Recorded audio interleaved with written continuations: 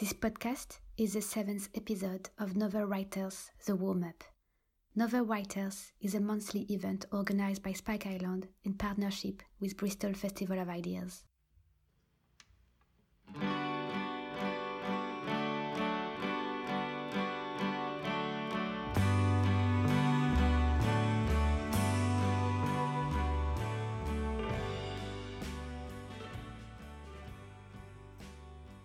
Today I receive Kim Sherwood for her first novel Testament, published by River Run in July 2018, winner of the Bass Novel Award and longlisted for the Desmond Elliott Prize 2019.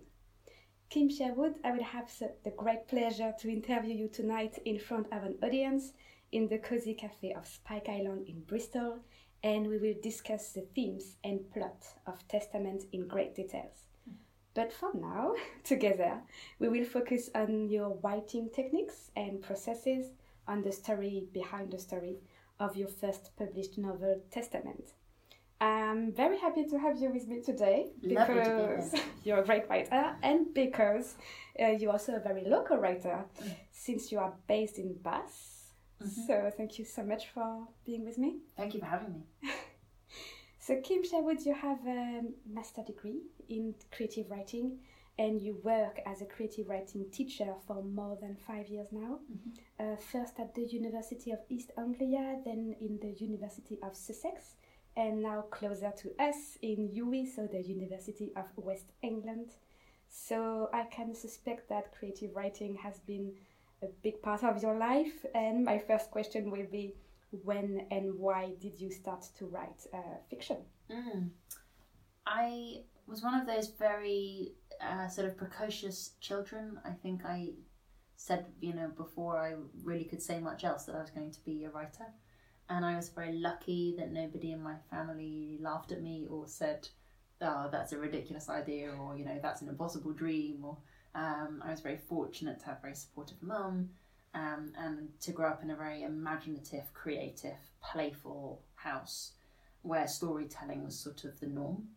So it was really a dream from childhood, and I was always writing and always had, I suppose, I had a lecturer once who described it as a compulsive disorder, writing. Really? And I think, that might be going too far, but I think I always had that inner compulsion, that inner need to write. And is this compulsion to write, was it to write about yourself, or was it to write anything? Always fiction, and of course sometimes that draws on my experiences, but it's never, strictly a memoir or anything like that. With a lot of my fiction, what I'm interested in is kind of getting outside of myself and exploring things that I couldn't possibly experience, and trying to empathize outwards into the world. Oh, I see. And so you said that literature or storytelling was a big part of in your family, a big thing in your family. Do you have any relatives who are writers or used to be a writer? Yeah, it's a sort of family of artists and writers and storytellers in different ways. So my mum is an arts psychotherapist, and so there was that kind of storytelling going on. Very interesting. And then my grandfather was an actor, and then further back in my family, my great-grandfather was a poet and an editor. My great uncle was a writer. So I was always sort of aware of these family stories, kind of from the Victorian age onwards, of writers and artists rattling about in the family history. And when did you decide, if you ever decided, to take your writing as something serious, as in, I will write a book and I will publish it? I think that there's almost a gap between that hope and the reality, because I think I probably started writing what I said was my first novel when I was 9 or something, and again, luckily nobody said to be ridiculous. And so I always had that sense of, this is my inner reality of being a writer.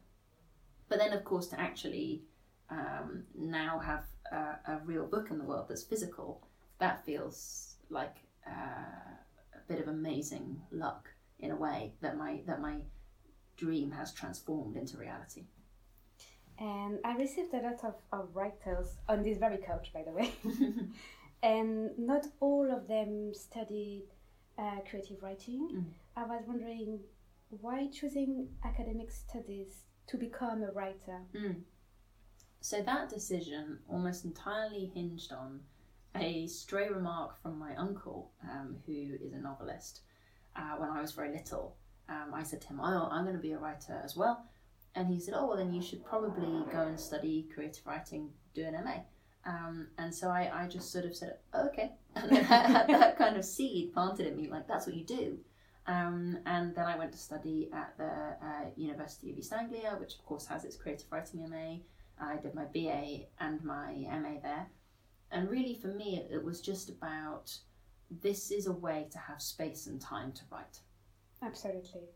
This is so interesting for me to hear this kind of stories, because creative writing is not a thing as a university thing in France, or it hasn't been a thing for, up until the past 5 years. That's interesting. So nobody ever told me right. you could do creative writing as a study. It was always something like, okay, you want to be a writer, so maybe you should study first, like whatever. Yeah. And once you have a degree and a job and a husband and maybe some children, because right. then maybe you will find some time to become a writer. Yes. I think that so much is about what we're kind of told is possible at that stage where our brains are still forming, and we'll kind of take on these understandings as truths. And as I say, I feel very fortunate that I was given that kind of permission. But also, of course, it's certainly not the only way to go about it. And I think if I hadn't gone and done a BA and an MA, I still would have gone on to be a writer, because in a way it's not a case of going on to be it. It's just, I feel it's in me whether I want it or not, if that makes sense. Absolutely, because as I told you before, I had writer here who never done any kind of courses or anything linked to creative writing, and they wrote wonderful books, and they see themselves as writers. Exactly. So, of course, there is not one specific path to become a writer, but your path is very interesting, and I'm going to go a bit closer to your process as a writer. And I was wondering, because you told me that your first novel, you wrote it when you were 9. And I was wondering, how do you start to write a story, and how do you know that this first idea that you have is a good idea for a story? I think for me, it's about the ideas that linger and grow and take on a life of their own, almost at the back of my mind without me quite paying attention to them. They're still there, and they're still taking on their own shape. So for my first novel, Testament, it began life as a sort of long short story, about 12,000 words. So it had a kind of the same opening. The novel opens with Joseph Silk, a painter, passing away, and his granddaughter Eva sort of being left with the questions of his identity. He is a Holocaust survivor, and he's repressed the trauma that he experienced as a child. And the Jewish Museum in Berlin now wants to exhibit a witness testimony that he gave after liberation that tells his story that he really tried to silence. And Eva goes to the museum and meets the curator and has to make that decision. In the first short story that I wrote, it ended with her meeting the curator, and that was really? it. And then I thought I was moving on to something else, but in the back of my mind, it kind of continued, and I wondered, what happened to his friend Dragan, who he befriends in forced labour service as a young man. What will Eva decide? Does she ever see the curator again from the museum? And these questions continued, and the story grew, and in a way it sort of demanded that I write it. I see. So you know that your story, or the ideas you have about the story, is a good idea because it evolves kind of by itself. Like you can find branches and paths that you go could go from this story to a longer one. And a very random question to ask. how, because as I said before, you teach creative writing, so you have a busy professional life. You just told me that you have to mark some homeworks at the moment. So how do you find the time and the place for you to write your own writing and maybe to try stuff and give them up? Because not every writing is a good writing. So how do you find the time to try and to... It can be a challenge because, as you say, often what you need, or what I find I need, is a sort of a good stretch of time to be able to get into an idea, walk away from it, come back to it, let it grow, approach it from a new angle. And so what I find most helpful for my writing is to have a few days in a row to really be able to keep coming back to it. But of course, if you have another job, which most writers do, that can be hard to find, that kind of uninterrupted space. So that's a challenge. I feel fortunate that I've never really had a strict routine as such. I know that some writers can be quite particular about, it's got to be at 6 o'clock in the morning and I've got to have this cup of coffee and I've got to have, I've got to have this particular berry in my porridge. But Guy Gunaratne, that you know, who's been here and this coach, told me that he has to wake up at 4:30 in the morning. Oh my God. And I found this horrific. And it kind of, kills my hope of being a writer, because I was like, I will never do that. No, me neither. My brain doesn't work at 4:30 in the morning. If I find the strength to wake up, I will not have the strength to write. So I see what you mean. Absolutely. And I feel like, for me, writing can happen in any moment that comes along and provides space for it. So whether that's on the train during my commute, or whether it's, late at night because I don't happen to have something the next morning, whatever moment appears, writing can exist in that space. And do you have a working process? Like, do you plan before a writing session, or do you plan ahead for the next 6 months what you have to write, something like that? I always have a notebook, or several notebooks for the project that I'm on, and that's where all of my ideas go. I do a lot of research for my writing, so it's where the research notes are, but it's also where ideas for scenes and scraps of dialogue, and I'll also be putting images in there that I found that inspire me. I'll be drawing diagrams of the plot, or pictures of the room that the characters are in, and I keep that next to me while I'm writing. It's a kind of log, and that way, I find it helpful as a way to sort of have a dialogue with myself while I'm writing. But then also, if for whatever reason life comes along and I can't write for several weeks or several days, when I return to it, I can open the notebook up, and it's like returning to the state of my mind in the minute that I stopped writing, when I last sat down, and I can pick it up again, and that helps me almost clear my throat and get back into the process. I think there is two schools of writer. The ones who plan before, who have their whole plot written before they start to actually write the book, and the ones who decide to go with the flow and get to know the characters first and then see where the characters lead them. Do you think you belong to one of the school, or maybe you belong to both of them, or neither of them? Yeah, I think I probably defect between both camps.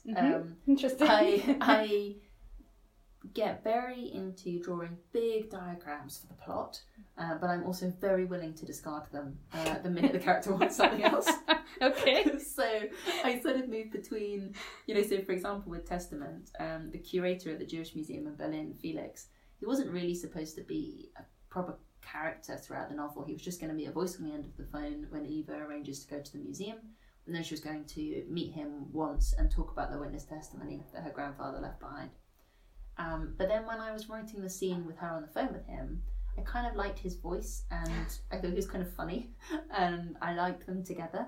And then I thought, well, maybe I'll make him, in my mind, originally he was about 50, but maybe I'll make him a bit younger, I'll make him about 30, and they can meet and have a sort of longer conversation. And then I liked that, and then I thought maybe he could follow her to Hungary. And so I'm also very prepared to throw all the planning out and let the idea grow.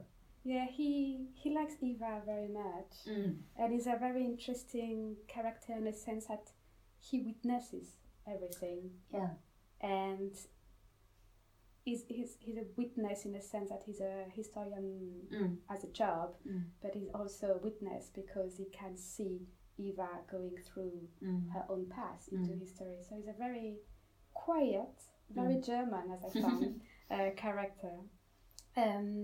Does anyone read your work while you're writing? Does anyone know that you're working on? I tend to be quite private with my work. I don't really share my drafts until I have a full, complete draft. But I do share my ideas with people very close to me, and with my agent and my editor, so they know what I'm working on. And particularly with my close friends and family, I find it useful. It's almost like there's a sort of population of imaginary people that live in my mind, and then if other people know who they are, then it means that I can say to them, "Oh, I'm thinking that Felix might go to Budapest," and they won't say, "Who? What?" They'll go, "Oh, good idea," you know, or "No, that doesn't make sense." Well, Felix, yeah, he's been with me for the past 3 months, so yeah. you know. Exactly, yeah, I'm really close with him now. So that's really helpful. But I don't really like to show work in progress, because I find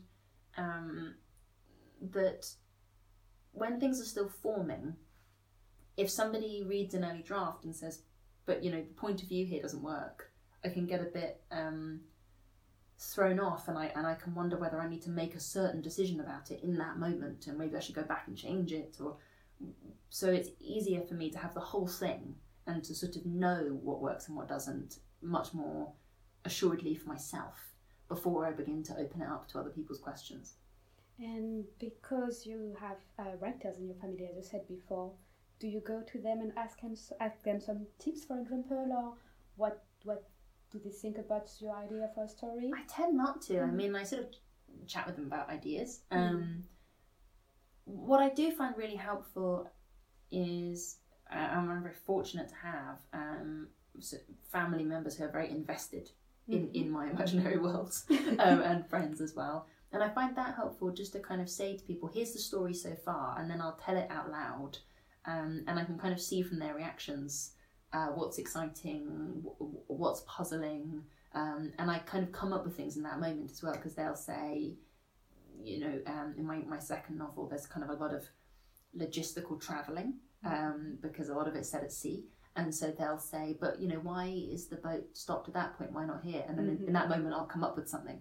That's and I find that very really useful people to ask for. People who are very good at, you know, not too imaginative people, but very practical people and who people can who pull really, out. Yeah, and people who really get character motifs. I find that really, really helpful, because they're as invested in the character's emotional life as I am. I'm really fortunate to have an editor who cares about my characters as much as I do, and that really helps.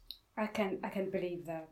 To be a teacher of creative writing, do you feel like it has an impact on your own writing? Absolutely. I think these things are always existing in dialogue, whether it's with students or whether it's even just with, say, writers that you look up to. So for me, so for example, I've been looking recently into George Eliot's life, and I found that she didn't like to share drafts in between. So she always refused to serialise her stories, which was of course the big thing at that time. And Charles Dickens tried to persuade her to give him The Mill on the Floss to publish chapter by chapter in his magazine, which would have been a huge get at the time, because she was outselling him actually at that point. But she really refused, and this was kind of considered odd by those around her, that she didn't like to share till she had everything.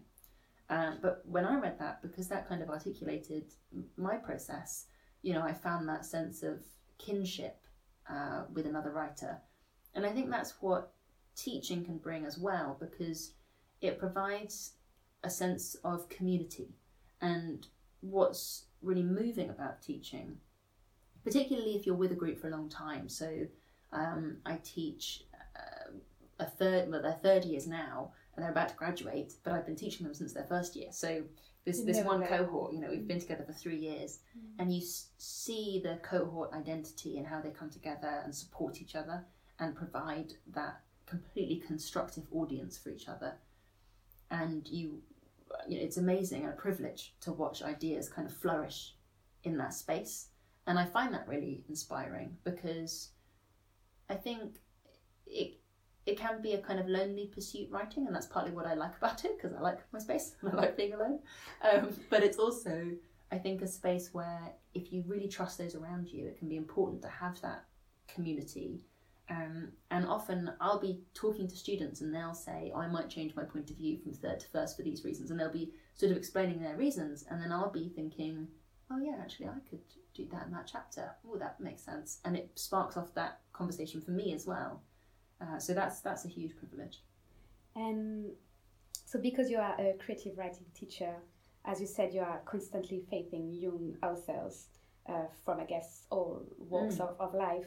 And would you say what is the greatest strength of a young novelist, and also on the opposite scale, what's the most common weakness when you start to learn creative writing or when you start to write fiction? Well, I think with the writers that I've taught, the ones who I really see going on to kind of fulfill their dreams and desires, they have huge talent, but they also have great perseverance and determination. And that seems to be a particularly important quality because it allows them to keep going through the amount of drafts it takes to finish something, to feel deeply into something because they're utterly committed to it, and to sit with something for a long time and to let it grow.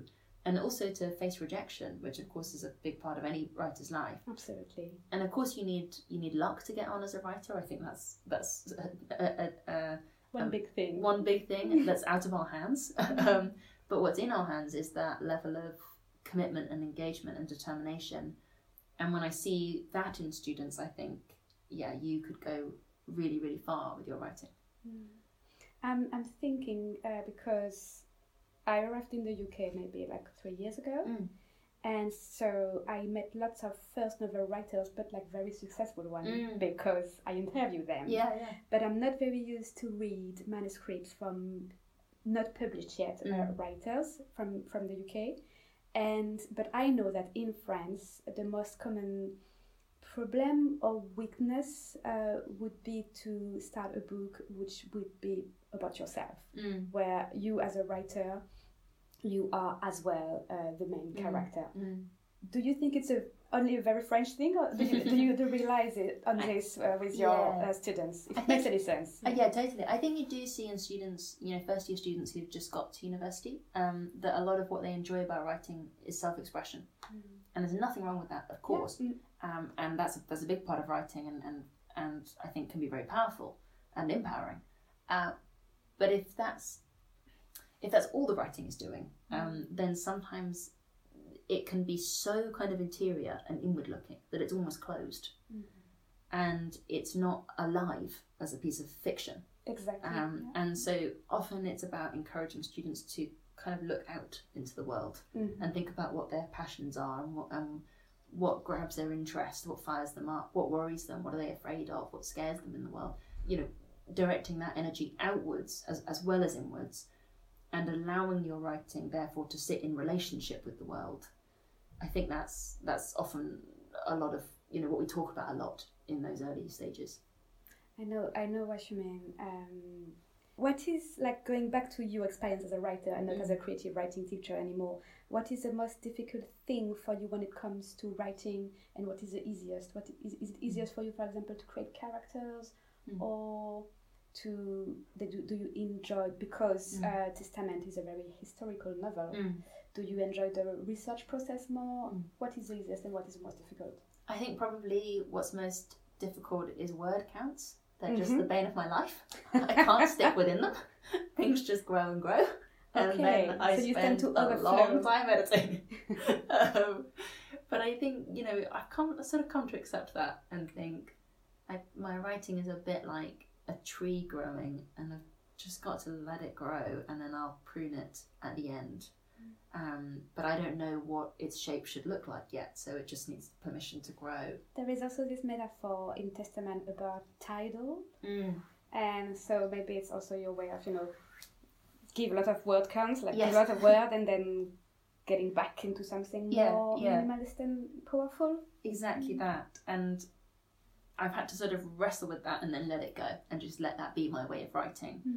I say wrestle, I think I came to wrestle with it because of the kind of institutional creativity that I've engaged in studying creative writing and then teaching creative writing, where of course word counts are given to you all the time. So I then was having to sort of work out how to strap myself down almost. And on the one hand, that's helpful because you work out, okay, well, it can only be 2,000 words, so that's an interesting shape, that's an interesting form. How shall I approach that? And on the other hand, it can lead to, I think, a sort of, in my case anyway, unhelpful contortion, where I stopped giving myself permission just to go. And in recent years, I've tried to just embrace that and say, just go for it, because that's what I find easiest. The thing I find easiest in writing is almost that trance-like state of just getting into it, where I forget the time and I forget, to eat sometimes, and I forget, which is a big thing, and I forget, what might be happening that evening, or what somebody needs me to reply to, or what's happening tomorrow, what train am I getting, all of those things that can pile up until it feels like there's no space to breathe almost in regular life. It all just falls away, and deadlines are gone, and work is gone, pressures are gone, and I'm just in my characters' worlds, and I'm in the language, and that's what I perhaps most love about writing. I feel entirely myself. That sounds very good. I have to admit I have a lot of problem to forget about the deadlines or forget about exactly the everyday life's calls, I would say. Yes. Merge into the story and the writing. So this is, as you said, it's not your first novel, but this is your first published novel. How many did you write before coming up with something serious that you thought would be good enough for publishing? So it's almost a sort of question of how long things lived for, I suppose, how long ideas live for in my mind. So I wrote novels as a child and teenager. I remember the first one that I wrote, which was sort of very Harry Potter meets Buffy, because that was what was going on in my life at the time. I remember writing it on a really, one of the sort of first computers. It was so slow. It was before we even had the internet, and it broke. The computer broke, and it had like an electrical storm that fired the floppy disk that I was saving it to. The days of floppy disks. And it was all gone, and I'd written like 100,000 words. Oh my god! It was all sounds gone. Horrific. And there was no recovering it, so I started again. Yeah, I started again on page 1, word 1. So in a way, it's a question of you had to face this at a very young age. It's very traumatic. It was, did you ever read Calvin and Hobbes? It was probably character building, but it was, that story lived with me for a while, and then it kind of fell away as I grew up. And then what would have been my first novel and is now going to be my second novel came to me, the one that has lots of sailing in it. It's the core of the novel is a kind of smuggling tale, or a subversion of the smuggling tale. And I started writing that when I was in my second year of university, and went on to the MA with that, but found that the novel didn't really thrive under those institutional constrictions that I was describing. And I realised after a while that it wasn't breathing anymore as an idea. It had completely contracted. And that was when I moved on to Testament. And I didn't know whether that first novel would ever sort of breathe again, whether it would come back to life again. But it now has, and will be my second novel, because it never fully left. It remained in the back of my mind. I will try not to ask questions about the second novel. How was it to try to publish Testament? Did you struggle to find an agent, or did you get recommendation by someone? Was it a good question of luck or something like that? Well, I was very fortunate. So I spent about 6 years writing the novel, and then finished it and sent it out to agents. And I was getting some sort of positive rejections, if that makes sense. Yes, but nothing was quite clicking. Yes. I'm very familiar to that. Yeah. So, really lovely feedback from people, but nothing was quite clicking. Okay. And I wasn't really sure where it was going, and I think at that point, for various life reasons, at sort of a kind of low confidence in myself. Of course. And I wasn't sure what was going to happen with the book, really. And then my partner, who's a writer, Nicholas Herman, he encouraged me to enter the Bath Novel Award, and he kept encouraging me. It's open for a few months, and he kept saying, "Why don't you enter? I have a good feeling about it." And I kept saying, "Oh no, I don't really think I will." And I was working 4 jobs at the time, so I was very tired. I was living in Bath but teaching at the University of Sussex, so I was commuting to Brighton every week on top of 3 other jobs. Oh, I see. So I was quite frayed at the edges.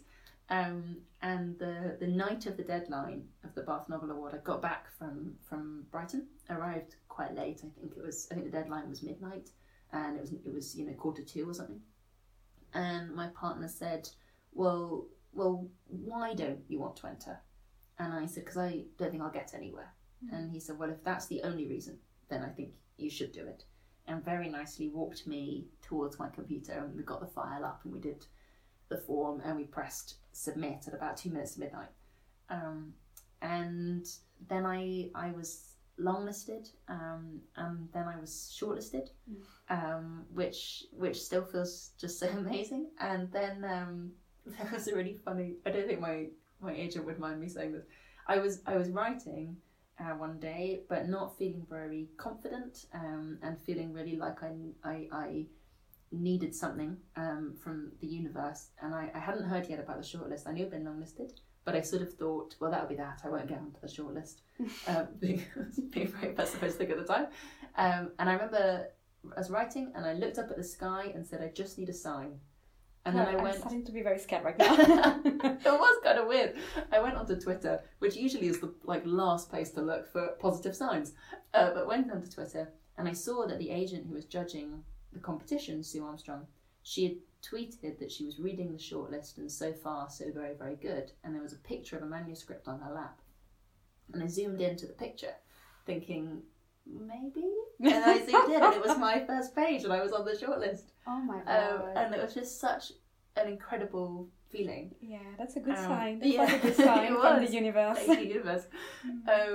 And then I was incredibly fortunate to win, and went on to meet Sue, my agent. And people often say about meeting agents, go with your gut reaction when you meet the person. If you feel in your gut that you trust them and that they get you, go for them. Absolutely. And I'm not very good at gut reactions. Okay. I'm a Libran. I'm very much on the one hand and on the second hand and on the third hand, and I can deliberate for a long, long time. But when I went to meet Sue, we were just chatting in her office, and within a couple of minutes I thought, yeah, it's you. You get me, and I feel safe with you. It's you. But then she obviously had a thing prepared to kind of pitch to me, so I thought I should wait and let her say everything she's prepared. Yeah. So I was waiting, and then after a while, she said, "So how does all that sound?" And I thought, okay, maybe now's the time. Can I? And I said, well, can I just say yes? And she said, you don't have to. I said, no, I've been waiting to. Can I say yes? And yeah, that was how I signed with Sue at Conval and Walsh, and she's just been so amazing. It's beautiful, the story you told about how your partner helped you to take the courage to apply for the Bath Novel Award. It's so important to have someone that you trust, that also trusts in you. Yes. When you are a writer, and because when you are a writer, I mean, I'm sure you told me that before, and I can relate to the fact that there are many moments when there is such a lack of confidence. Yeah, absolutely. So I can only encourage people who do not write to support people who write. Absolutely. And your partner is a writer as well, so he knows those kind of up and down moments. My last question will be, because you mentioned the fact that you have a second novel on the go, I'm not going to ask any question about that, not directly, but what did you learn from the making of Testament, your first novel, that would be useful for the second novel? Or what mistakes did you do that you won't do again, maybe in the second novel? It's been a really incredible experience and a huge learning experience having the book out. I didn't know at all what to expect. Everything from, I didn't realise how much publicity and marketing and the incredible work that the publishers do that goes into it. I've been really lucky to do a lot of events, and I didn't really anticipate that. Do you enjoy those events? I really you don't have do. to say yes to me, right? I do, because for me, a lot of writing is about, as I said, being in relationship. And so, for example, I did an event recently at Stratford-upon-Avon Literary Festival, and it just so happened that there were a lot of survivors and children of survivors in the audience, and we shared stories and talked about very deeply personal things. And that felt, there was a woman in the audience who was maybe in her 90s, and I noticed that during the event she was quite tearful. And then in the book signing queue afterwards, she came up and told me that her father was a Russian Jewish refugee who had come to Britain in the 30s, but refused to ever put his date of birth or real name on his identification papers because he was worried that the Russians would follow him, essentially, that the pogroms would follow him, and he'd be made to go back. And she cried as she was telling me this, and I just held her hand and we talked about it. And I feel hugely honoured in those moments to be able to hear people's stories, and also to be able to share some of my family history that went into the book, and particularly with children and grandchildren of survivors, to be able to share what that experience is like. And I didn't realise that any of that would happen. So that's something that that I'll know going into the second book. In terms of the writing, I think what's come out of the first book is almost a permission to be braver. I mean, there was a lot that I tackled in Testament that I found very hard. It's involved a lot of very what's the best way to put it? I suppose research that took things from me. I spent a lot of time in archives looking at witness documents. I went to a lot of the sites that I was writing about, and it really kind of almost seeped into my dreams, it seeped into myself, and I tried to face it as much as I could. And now with the second book, there are things I'm aware that almost just for reasons of plot and character didn't come up in the first book, that I now want to turn and face in the second one. Particularly, my main character, or one of my main characters, is a young woman who is sort of grows up as a boy and then becomes a girl while also being a boy. It's tangled, but that's something that I want to, I suppose, it can be scary, it can feel exposing.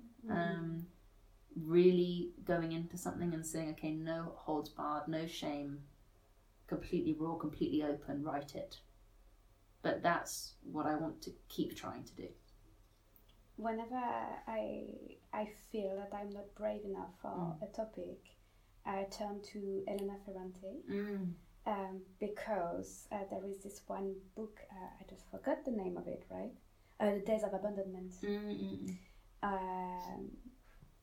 What she writes in this book is so raw and it's so enjoyable to read. I suspect it might have been very, very hard to write because she pictures a woman in her most horrendous weakness. But it's so enjoyable to read as a reader, because every reader, albeit sadistic, how you say? Yeah. They like to see the character suffering, in a way. Yeah. And whenever I'm not feeling brave enough as a writer, I turn to this book because I see how much sense it makes as a reader to read this kind of stuff, and how empowering it can be to realize that people can share so much. So Absolutely. I rely very much with what you say, but yeah, as a writer it can be very draining and very scary. I think more scary than draining. It's just a matter of trying to face it. Yes. I'm afraid we reached the end of this interview. So thank you very much. Thank you so much for your time and honesty, Kim Sherwood.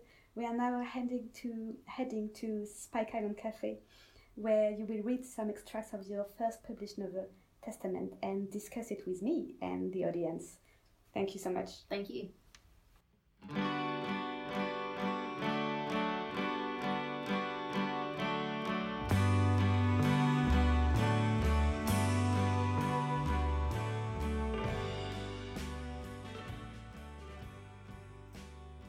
And I am now talking to our dear listeners. If you like this podcast, please let us know by subscribing, sharing, and liking.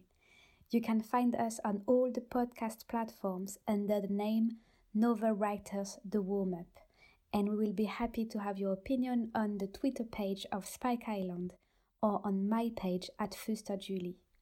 The next writer to be interviewed will be Caroline Hughes for Orchid and the Wasp, and this will be on the 11th of July. So if you have some technical questions about creative writing to ask her, please share them on Twitter and I will make sure to pass them on to her.